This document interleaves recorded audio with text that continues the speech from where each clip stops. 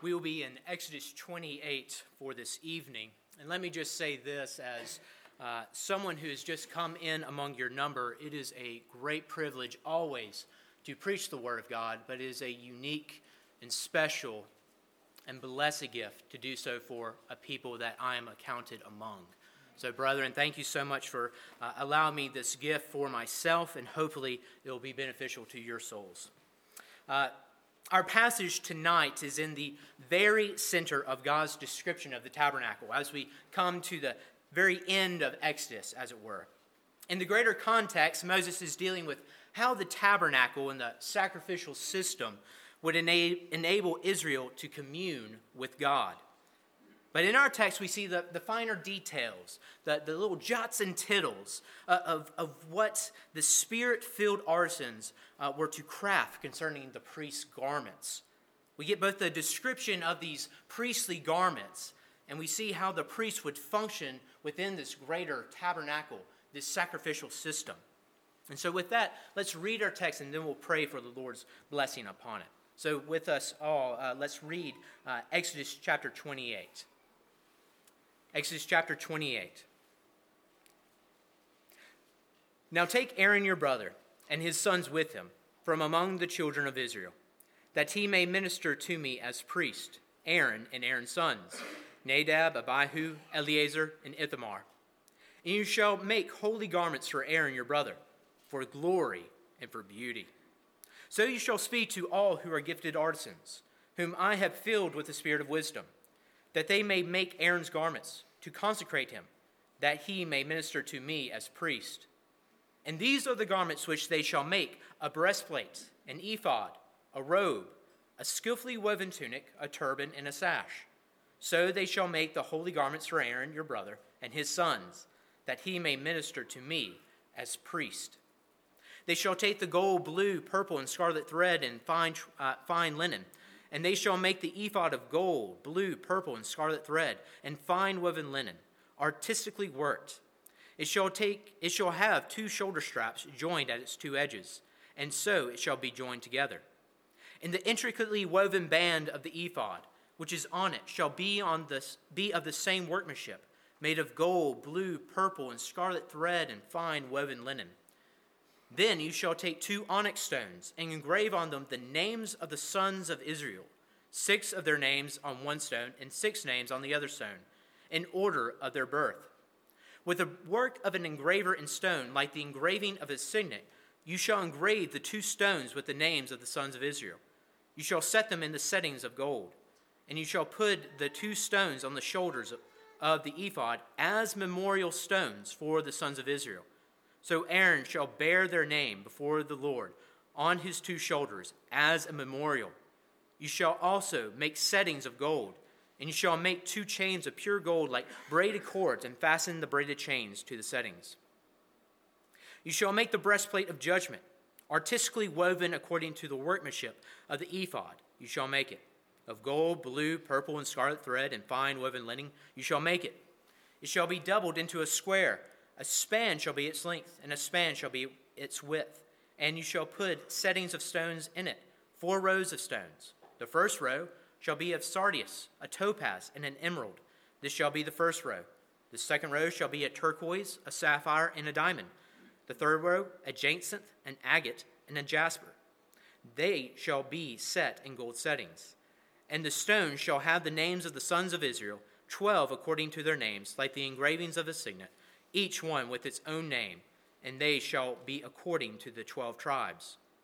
You shall make chains for the breastplate at the end, like braided cords of pure gold. And you shall take 2 rings of gold for the breastplate, and put the 2 rings on the 2 ends of the breastplate. Then you shall put the 2 braided chains of the gold in the 2 rings which are on the ends of the breastplate, and the other 2 ends of the 2 braided chains you shall fasten to the 2 settings, and put them on the shoulder straps of the ephod in the front. You shall make 2 rings of gold, and put them on the 2 ends of the breastplate, on the edge of it, which is on the inner side of the ephod.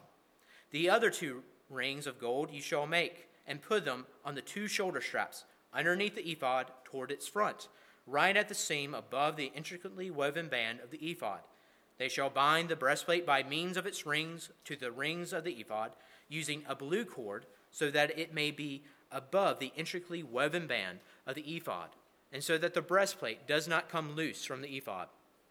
So Aaron shall bear the judgment of the sons of Israel on the breastplate of judgment over his heart, when he goes into the holy place, as a memorial before the Lord continually.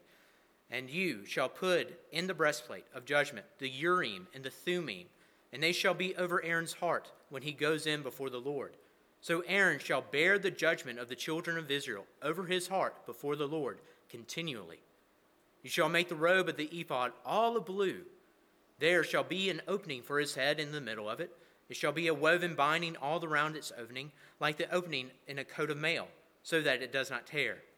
And upon its hem you shall make pomegranates of blue, purple, and scarlet all around its hem, and bells of gold between them all around, a golden bell and a pomegranate, a golden bell and a pomegranate, upon the hem of the robe all around. And it shall be upon Aaron when he ministers, and its sound will be heard when he goes into the holy place before the Lord, and when he comes out, that he may not die. You shall also make a plate of pure gold and engrave on it, like the engraving of a signet, holiness to the Lord. And you shall put it on blue cord, that it may be on the turban. It shall be on the front of the turban. It shall be on Aaron's forehead, that Aaron may bear the iniquity of the holy things with the children of Israel, hallow in all their holy gifts. And it shall always be on his forehead, that they may be accepted before the Lord. You shall skillfully weave the tunics of fine linen thread, and you shall make the turban of fine linen, and you shall make the sash of woven work. For Aaron's sons you shall make tunics, and you shall make sashes for them, and you shall make hats for them, for glory and beauty. So you shall put them on Aaron your brother, and on his sons with them. You shall anoint them, consecrate them, and sanctify them, that they may minister to me as priest. And you shall make for them linen trousers to cover their nakedness, that they shall reach from the waist to the thighs. They shall be on Aaron and on his sons when they come into the tabernacle of meeting, or when they come near the altar to minister in the holy place, that they do not incur the iniquity and die. It shall be a statute forever to him and his descendants after him. The grass withers, the flower fades, but the word of our God, even this text, stands forever. Let us pray. Father, open our eyes that we might behold wondrous things from your law. And as we come to these texts, as we have just sang, help us to behold a priest who is worthy, a Savior who is sufficient, and a friend of sinners who comes to us to save us and draw us nigh unto the Father. O Father, O Father, let the words of my mouth and the meditation of my heart be acceptable in your sight. O Lord, my rock and my redeemer. Amen. I'm a maintenance man by trade now. And just like a doctor with a white coat or a police officer with a vest and gun, I too have a uniform. I wear a dirty jacket, hat with the company logo, and I carry a bunch of jangly tools in my big, oversized pockets. But most importantly, I have keys that can open any door on the property. I have the keys to the kingdom, so to speak. And when my tenants see me, they know exactly who I am. They know exactly who I am. When they need help, they know who to look for. They need that inside man. They need that inside company man. And when they are locked outside of their homes, they are delighted to see me. Of all people, they are so excited to see me. Even with all my griminess and my disgusting, dirty jacket, they are delighted to see me. Because I have the power and authority to get them in. Just by one look at me, they know that I can get them back home. In the greater context of our passage, the tabernacle was the sacred home where God resided among Israel. But Israel still needed a high priest adorned in the tabernacle uniform, one adorned in beauty and for glory. to bring them before God's house, to get them in. And like Israel, we all here are outsiders needing an inside man to draw us near to God. And so this is what I want us to see from this text, brothers and sisters. You can draw near to God because we have such a high priest in Jesus Christ. You can draw near to God because we have such a high priest in Jesus Christ. In our passage, there are 5 items of the high priest's uniform that shows us what our Christ does for us. We will follow this over 5 points or so. And I'm a good Baptist pastor, or Baptist preacher, so they alliterate. He represents, he rules, he restores, he reconciles, and he recruits. Now as we go forward, those will repeat. Don't worry for those who are taking notes. So for our first point, we can draw near to God because we have a priest who represents. Verses 6 to 14 detail the high priest ephod. Starting with this outermost garment, the ephod was this full torso apron. And being the outermost garment, it would have been the most noticeable piece of clothing. If you saw someone with the ephod, you immediately think of them assuming a priestly role. Such as David dancing before the ark, he wore an ephod. Or Samuel at Shiloh. Verses 6 to 8 carry on and describe this ephod for us. It has these 2 shoulder straps so that this full body apron was tight-fitting. It was made out of the same materials actually used in the curtain walls of the tabernacle. It was made of blue and gold, purple and scarlet yarn and fine twined linen. So there was no mistaking that the priest who wore this ephod belonged to God's house. He was the servant of God's house. But verses 9 to 14 highlights another party that the high priest would serve, the covenant people. The ephod would have 2 onyx stones engraved with the names of the 12 tribes of Israel. And these stones would be set in gold on the ephod's shoulder straps as decorative shoulder pieces. And notice how verse 12 describes them. Look there with me. These 2 stones are memorial stones for the sons of Israel. So Aaron shall bear their names before the Lord on his 2 shoulders as a memorial. The language of bearing their names describes Aaron's role as Israel's representative. When Aaron comes before the Lord bearing Israel's name, it is a reminder of the covenant between Yahweh and his people. So though the high priest serves in God's house, he serves God's people first and foremost as their representative. Without a representative in God's house to bear their name, Israel had no hope in themselves to draw near. They had none. Like all mankind, Israel was marred by sin. They were strangers approaching God's dwelling place, doomed to be cast out. But in God's grace, he supplies a covenant representative to bear his people's name before him. They had an inside man who acted as a surety that God will remember his people and his covenant promises. They could draw near because their inside man was pleading their case.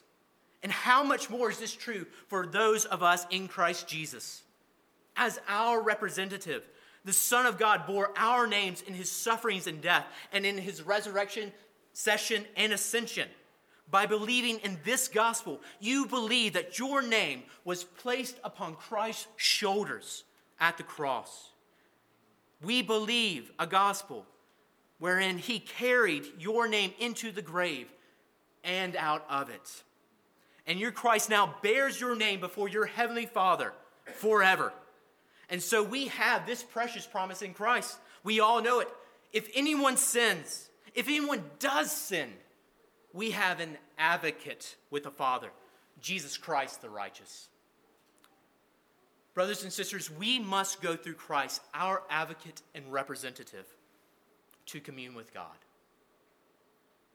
But for some, the idea that we need a representative at all is offensive.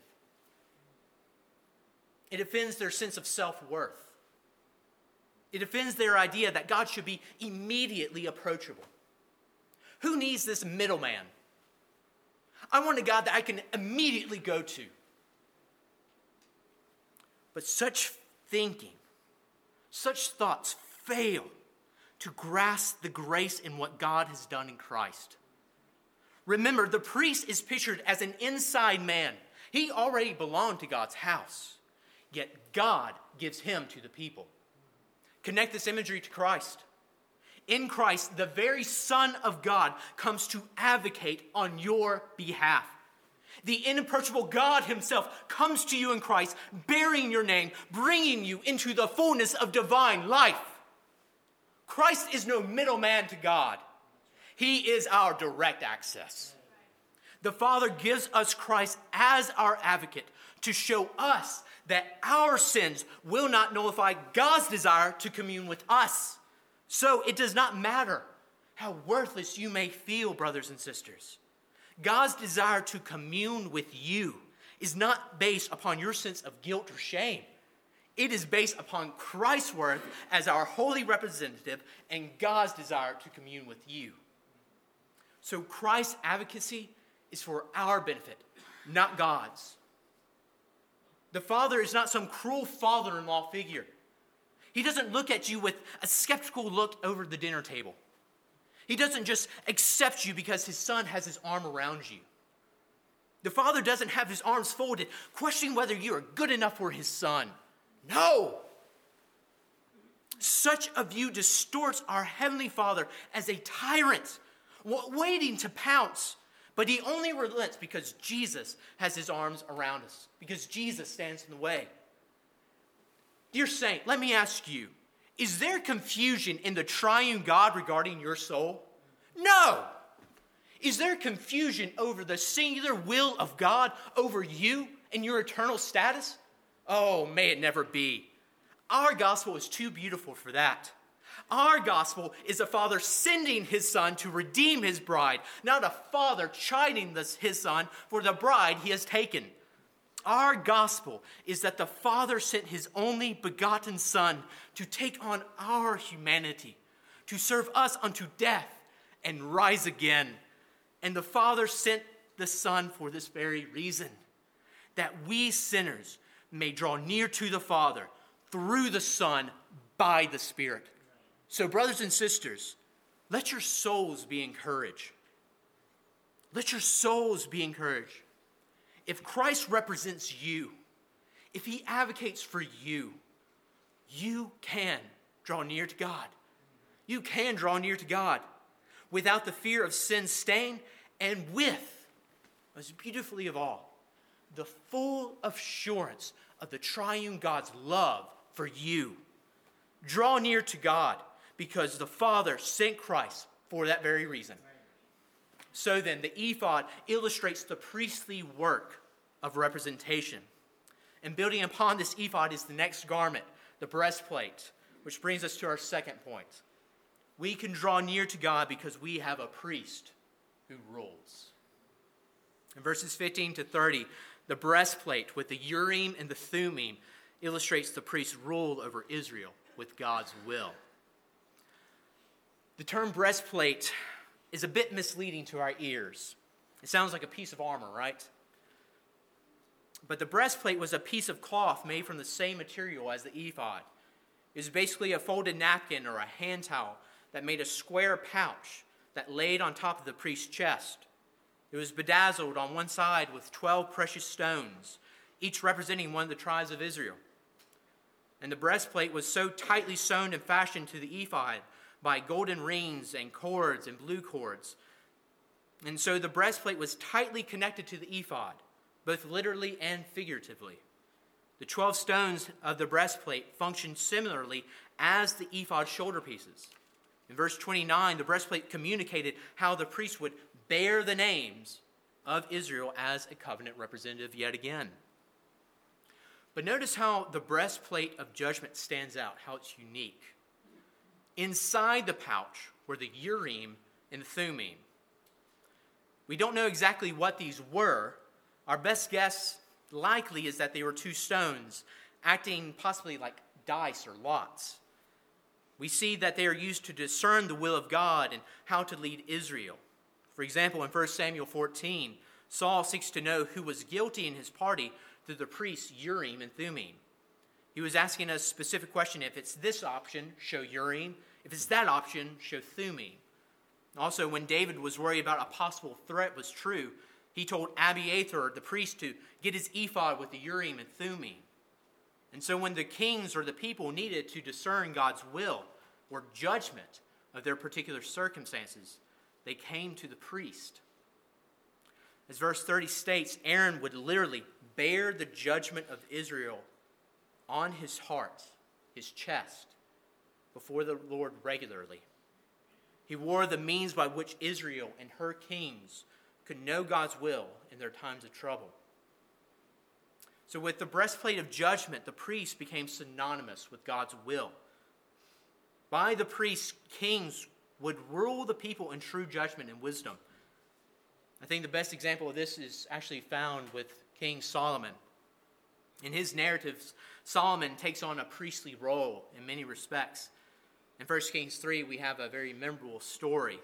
Solomon must decide between two women on who was the true mother of a child.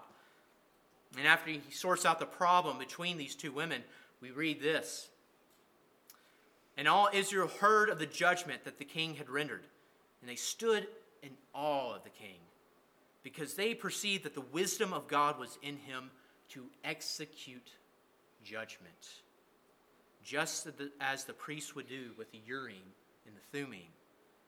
Priestly figures were the very picture of God's will for his people. So through the priest, Israel would be ruled well. Again, brothers and sisters, we have such a high priest in Jesus. And this has immense importance for your walk. Christ rules us perfectly, far better than we can discern God's will. If you're anything like me, trying to discern God's will for your life is often an exercise in futility. Should I move here? Should I move there? Should I pursue that job? Should I pursue that relationship? Maybe you're trying to get some advice on a gray area in your life. This brother here says this is best, but that brother disagrees. Keep yammering between one another, and it just gets very confusing after that. But there seems to be no perfect answer that comes with a heavenly glow around it. And you're left asking, what is best for me? What's best for me and my family? What does God want from me? What does God want me to do? Of course, willful ignorance and foolish thinking are not excusable in our decision making. We must seek to live according to God's revealed will. But in decision where Scripture does not speak, we can often slip into the mentality that we are letting down the Lord if we possibly make a bad call. In hindsight, our judgment was bad, and we can punish ourselves because we're not omniscient. I must admit, discerning God's will through the Urim and the Thummim sounds better than trying to figure it out for ourselves. It does. Wouldn't it be nice to play a quick game of Yahtzee to know exactly what God wanted from you? To do exactly? But the Urim and the Thummim were not some sanctified Ouija board. It was given so that Israel would learn dependence upon the Lord's revealed way, not their own understanding. And for this same reason, God has sent us Christ Jesus. God has spoken to us finally and completely in his Son. As kings depended upon their priests, we must depend upon Christ to give us wisdom and lead us in right judgment by his word and spirit. And it's by this design that we learn dependence upon Christ's perfect rule. Brothers and sisters, especially you young folk, I pity you so much because I was just there. I'm still there, according to some of you. In your Christian walk, you will need to make crucial decisions. You will have some tough calls to make. But in your limited knowledge or discernment, you will make a mistake. You will make a bad call or a wrong turn. But the good news is that Jesus still rules well, whether you are right or wrong. He rules over your life, whether in the good decision or bad. And he can even lead you perfectly through that bad call or that unforeseen event. So for you anxious souls, and that's all of us here, let that sink into your hearts. Christ's perfect rule gives you the freedom not to be perfect in every decision. Let that be a burden off of your soul. Sometimes we make mistakes, and not because we are simply repressing the truth. No. Sometimes we make mistakes because even the best of men are men at best. When you find that you have erred in your decisions, learn to breathe easy. Take time to pray, as our brother exhorted us. Seek the Lord for further discernment and wisdom. But don't lose heart. Don't lose hope. It is by design that in your failures that you learn to lean more on Christ. So brothers and sisters, lean into your finitude. Lean into your finitude. Where you fail, simply pick yourself up again. And we can do this so easily because we have a Christ who rules us perfectly, who will lead us perfectly. Remember, only the high priest was given the breastplate. It was not given to all Israel. They had to learn dependence upon their high priest. And brothers and sisters, we must do the same. So moving on. The ephod with the breastpiece was the outermost layer of the priest's uniform. But we now come to the third, but probably the most important element of the high priest uniform, the high priestly robe. So for our third point, draw near because we have a priest who restores. In verses 31 to 35, the priestly robe with its garden imagery and deep blue color, it depicts the restoration of what our father Adam lost. For this first point, I want us to see how the priest restored two realities that Adam lost. First, Adam lost Eden. We know this story. As many note, the tabernacle's design uses Edenic images of trees and cherubim, and precious stones and materials evoke allusions to Genesis 2. The Garden of Eden was a temple garden of sorts, and this is later reflected in the tabernacle's design. The high priestly robe shared this imagery with decorative pomegranates embroidered around the hem. This robe depicted a restored Adam figure back in the garden. It's a very beautiful and striking scene. But second, Adam lost heaven, right? By obedience to God, Adam would have brought heaven on earth. But he failed.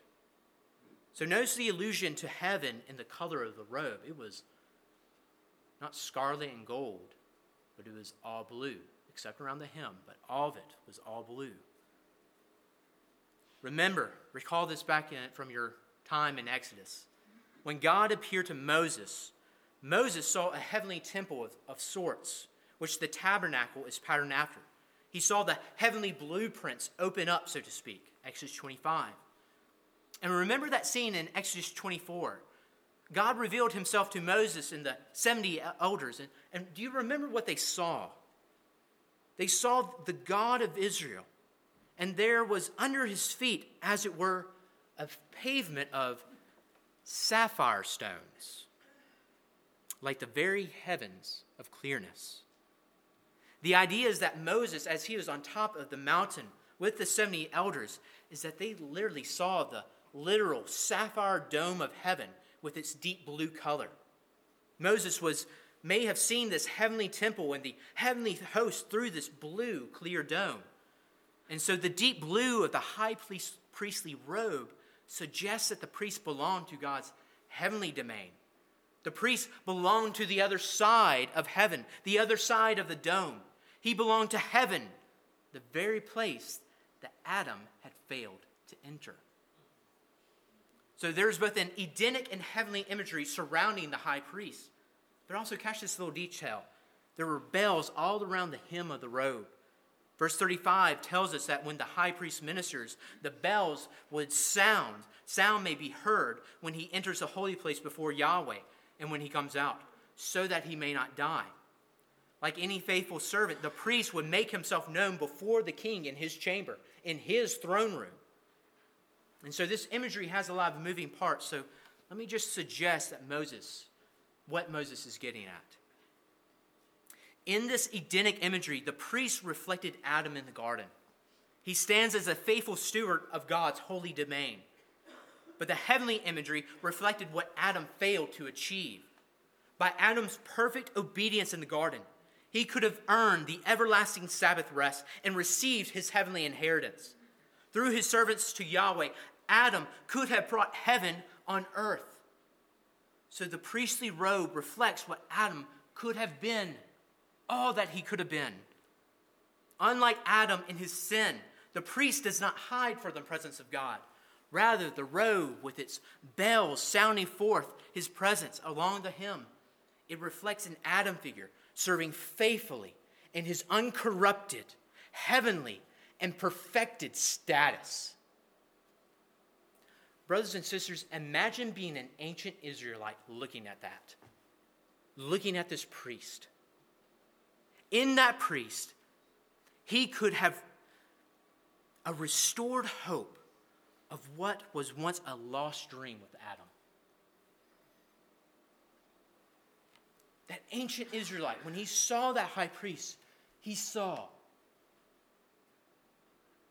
that is someone that I've never seen before, but I know that I need to belong to. They saw a restored image. Brothers and sisters, we have a high priest that does more than merely reflect what Adam could have been. We have a high priest that has truly restored what Adam has lost. As the author of Hebrews states, we have such a high priest, one who is seated at the right hand of the throne of the majesty in heaven, a servant in the holy place, in the true tent that the Lord set up, not man, the heavenly temple. Christ Jesus is the second Adam who has secured our rest and inheritance through his perfect obedience. In Christ, we are assured of a righteous and accepted standing before God, free from the guilt and shame of Adam's failure. And in Christ, we have the hope of the resurrections to the new heavens and the new earth, free from Adam's corruption and his curse. All of these blessings, brothers and sisters, come to us in the person and work of Jesus Christ. We have the new, restored humanity that God had intended for all of us, promised to us in the person of Jesus. So, brothers and sisters, let me just take this moment to say, behold your Christ. Behold your Christ. He is the fulfillment of everything that we have failed to be and everything that we long for. We happily stake our eternal souls on who Jesus claimed to be and what he has promised. So, children, young men, young ladies here, I'm going to be bold with you. I miss preaching to my young people back at our home church, and so you're going to get the blunt of this. I apologize. But it's so important for anyone here who does not know of our Lord savingly. There may be some here today who doubt our Christ. Dear friend, you may doubt that he is all that important. You may doubt his ability to deliver on what he promises. You may not simply believe the hype. What does it matter?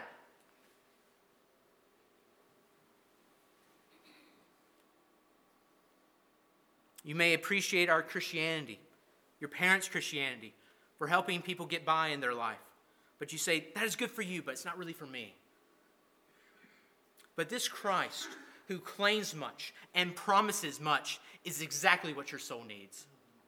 If you do not take hold of this Christ, it is because you are placing your hope in all sorts of empty and vain promises.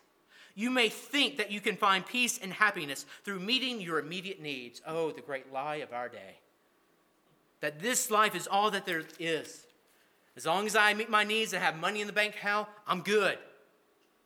You may be placed, you may hope, your hope may be placed upon a simple life, free from strife. You may dream of an honorable career, a happy family, or a simple legacy to be remembered by, right? Oh, the American dream, is it not?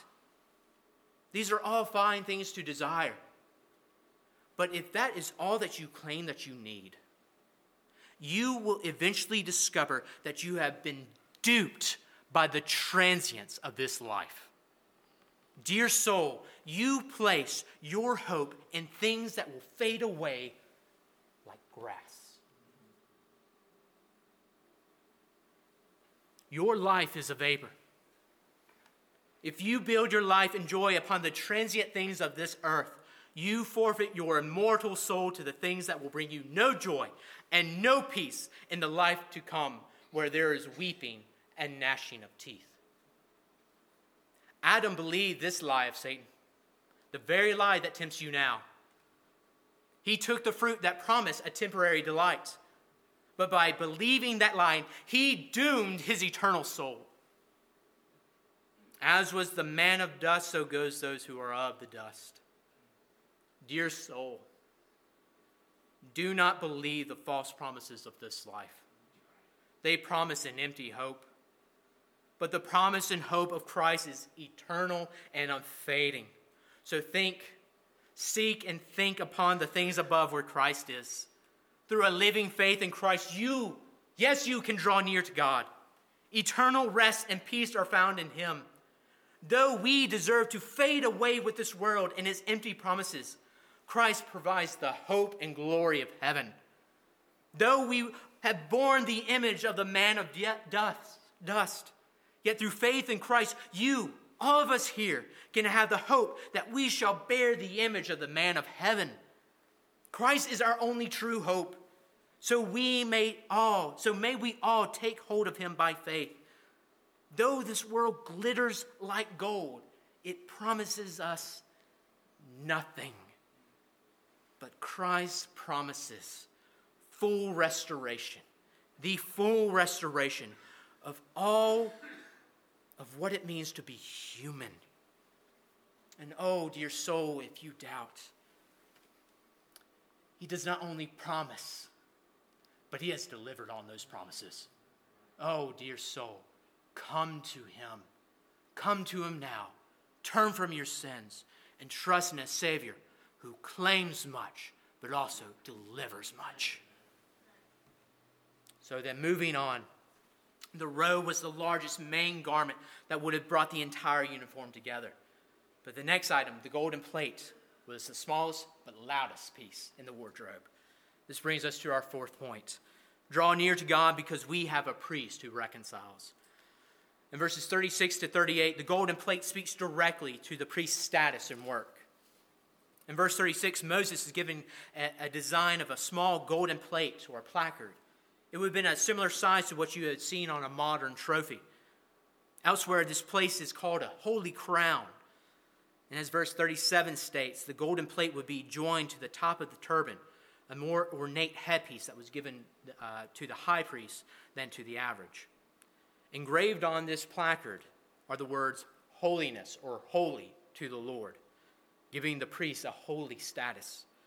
This shows us that the high priest was to be set apart from the rest of Israel for his unique work. And the following verse, in verse 38, we see exactly what this work would be. Aaron shall lift up the iniquity of the holy things which the children of Israel have set apart, according to all their holy gifts.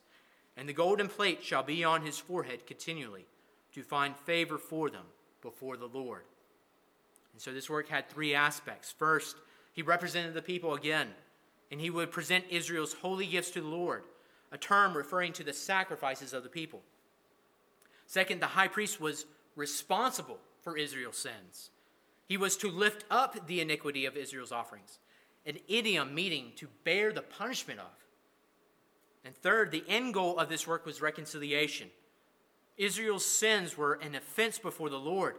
They were unable to approach him in their sins. but through the priestly work of bearing guilt and atoning through sacrifice, Israel was accepted by Yahweh. Israel could draw near to God because their priest's golden plate shouted that he could reconcile them. So the high priest represents the people before the Lord. He is responsible for their sins, and through his work reconciles them to God, securing his favor. That is a lot to place on the shoulders of a mere man. Amen? I'm not sure what Aaron would have thought, but I like to imagine when Aaron first heard this, he trembled a bit. How could he, a sinner, bear and atone the sins of a whole host of people? This is one of the great problems that we have seen of the earthly priesthood. But this is exactly why God gives us a better hope by which we can draw near. In Hebrews 7, God makes an oath that Jesus would be made a priest after the order of Melchizedek. Jake, thank you for that, brother. The earthly priesthood was subject to death, but Christ's priesthood would be unending because he continues forever. Christ is able to save to the uttermost those who draw near to God through him, since he always lives to make intercession for them. For it was indeed fitting that we should have such a high priest like Jesus, holy, innocent, unstained, separated from sinners, and exalted above the heavens. He has no priest like the high priest, like Aaron, to offer sacrifices daily, first for his own and then for those of the people, since he did this once for all when he offered up himself. As Pastor Jim has repeated to us again and again, Jesus is a guarantor of a better covenant based upon better promises. Unlike the earthly priest, there is no doubt that Jesus can actually do what he promises he will do. Jesus can deliver on his promises. Brothers and sisters, I don't care how bold your faith is. At some point in your walk, you will be tempted to ask whether Jesus is enough to get you to God. To place your acceptance before God solely upon another is completely unnatural to us. We want a further guarantee that Jesus can do what he says that he can do. Or to put it another way, we want to secure Jesus' promises by our own worthiness. And how often does this unbelief drive us to second guess our Lord? Is he actually enough? Is he worthy enough? Can he alone actually do it? Now you may puff your chest and say, of course, preacher, didn't you just say that Jesus is our only hope? Well, I'm so glad that you're listening. And I'm so glad that you're so confident, O soul. But let me ask you, what was your immediate response? Your first response when you had last sinned grievously? When you last really blew it? In our folly, we don't like to think that our minor sins are truly offensive against our Lord. So let's go with the bigger sins that we all know that we do. So think with me. When was the last time when you last lost your temper? Maybe with your spouse or your children. You said some words that you regret. But maybe in your hot pride, in your anger, in your stubbornness, maybe you took a step too far.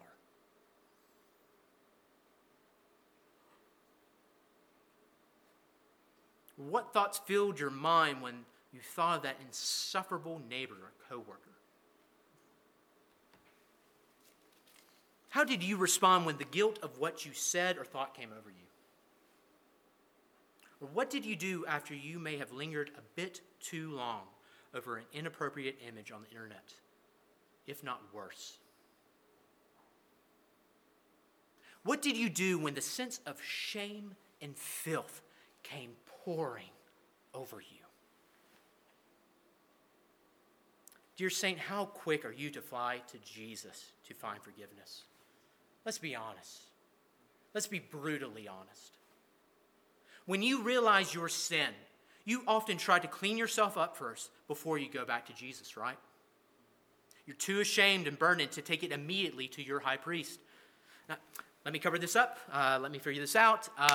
Just give me time to clean myself up. Okay, Jesus? Even though you know that he's your only hope, you still fear condemnation. You still have that guilt, that embarrassment, that shame. Rather than confess it plainly to Christ, you try to bury and forget it, often with the vain promises to do better.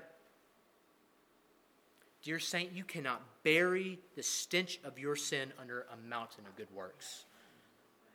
No matter what, that sin must be dealt with. And dear saint, you will drive yourself mad trying to deal with it yourself. That is why Christ has come to us as a high priest of the good things to come, not of the old ways of dealing with it on our own. By his own blood, Christ has secured our eternal redemption and reconciliation. It is unfading, incorruptible, unfading. Your justification cannot erode away by the power of your sins. Why? Because Christ offered himself without blemish to God. God does not accept you on the basis of your merit, but you are accepted upon the eternal worth of the Son's blood. So he, and he alone, can purify your conscience from dead works to serve the living God. Dear saints, stop inserting yourself where Jesus stands for you already. You need a reconciliation that only another can provide. So take hold of Christ alone. Stop hiding and stop flogging yourself for your sins. That will not atone. Rather, repent and bring your sins to the one who is able to make you clean and give you true peace with God. Oh, dear saint, as you look to the sufficiency of our Christ, may your soul sing as we sang earlier, I need no other argument. I need no other plea. It is enough that Jesus died and that he died for me. So then, the golden plate shouted what the priest came to do for his people. But moving to the remaining items, we see the final priestly garments that would be shared among all the priests. And this brings us to our final point, and we'll close here. Draw near to God, because we have a priest who recruits. In verses 39 to 43, the other priests are given holy clothing that is shared with the high priest. In verse 39, there are 3 remaining items that the high priest would wear as undergarments. He's given a tunic that was worn under his robe and ephod, and a sash would be acted as a girdle under his robe. There's also a turban with the golden plate that would be placed upon it. And these garments in verse 39 were for the high priest alone. But in verse 40, we see that the other priests would have tunics and sashes made for them. They would also have caps similar to the high priest's turban. And so though the regular priest's clothing was less ornate, notice how the Lord describes them. Just as the high priest, they were for beauty and for glory. In verse 41, the regular priests would be anointed or ordained in their tunics, sashes, and caps. This clothing would set them apart from Israel as holy servants. In the following verses are the final pieces of the uniform. There were linens to cover the loins of the priest. They were given this particular item so that they would not accidentally expose themselves before the Lord and incur guilt. Exposing bare flesh had already been prohibited, and by providing this garment, the Lord was ensuring that the priest would remain holy and accepted before him. Again, the Lord was doing that. By virtue of their natural union, Aaron's sons shared in the same privileges as Aaron.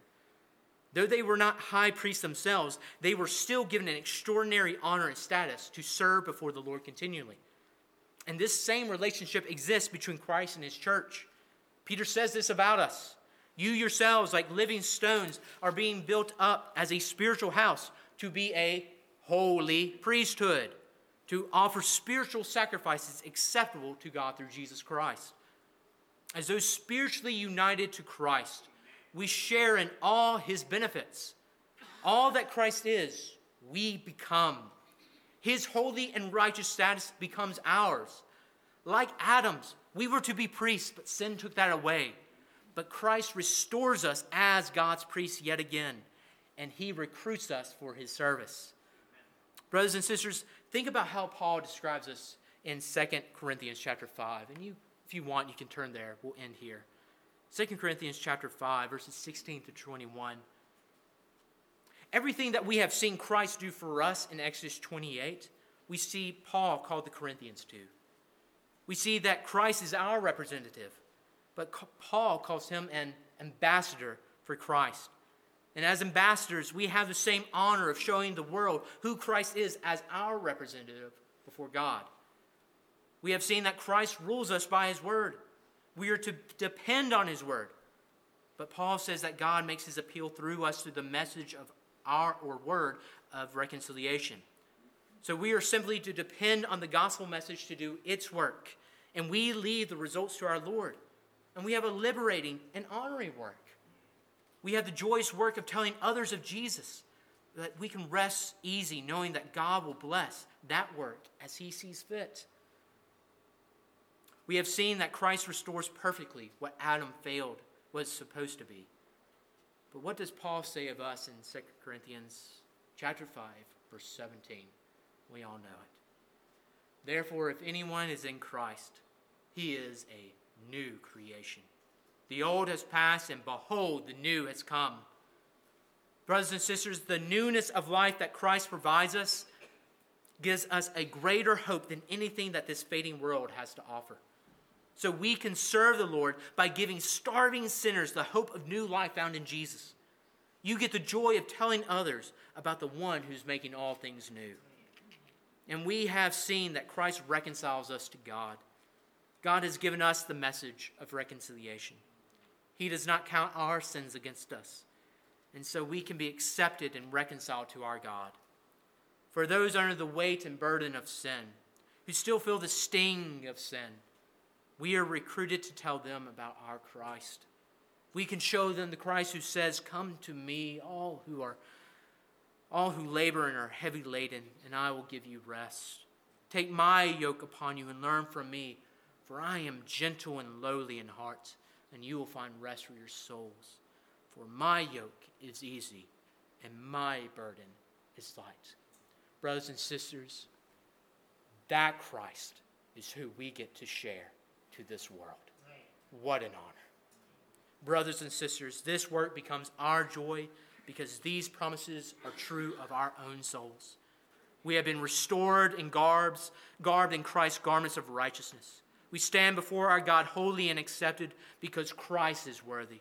In Jesus, we have a priest to clothe us, to wrap his arms around us, and lead us into the Heavenly Father's home. Indeed, we have such a high priest in Jesus Christ. Dear soul, you know who to look for to get you back home. So draw near and come now. Let us pray.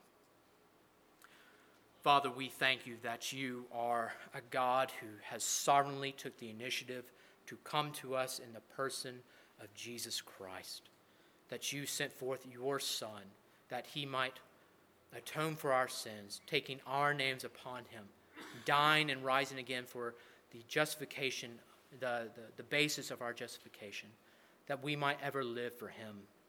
Oh, Father, for those who do not know of this Christ, who do not know that there is a Savior who has come to make all things new, help them to turn, cause them to turn from the vain promises of this world, but help them to take hold of Christ Jesus and him crucified. Help them all, O Father, that they might savor and delight, not in vain promises of this world, but in the perfect promises of Christ, that he has boldly declared to us and that he has perfectly delivered on. O Father, may we all be captivated and behold this Christ. We ask this, Father, in your Son's holy and perfect name. Amen.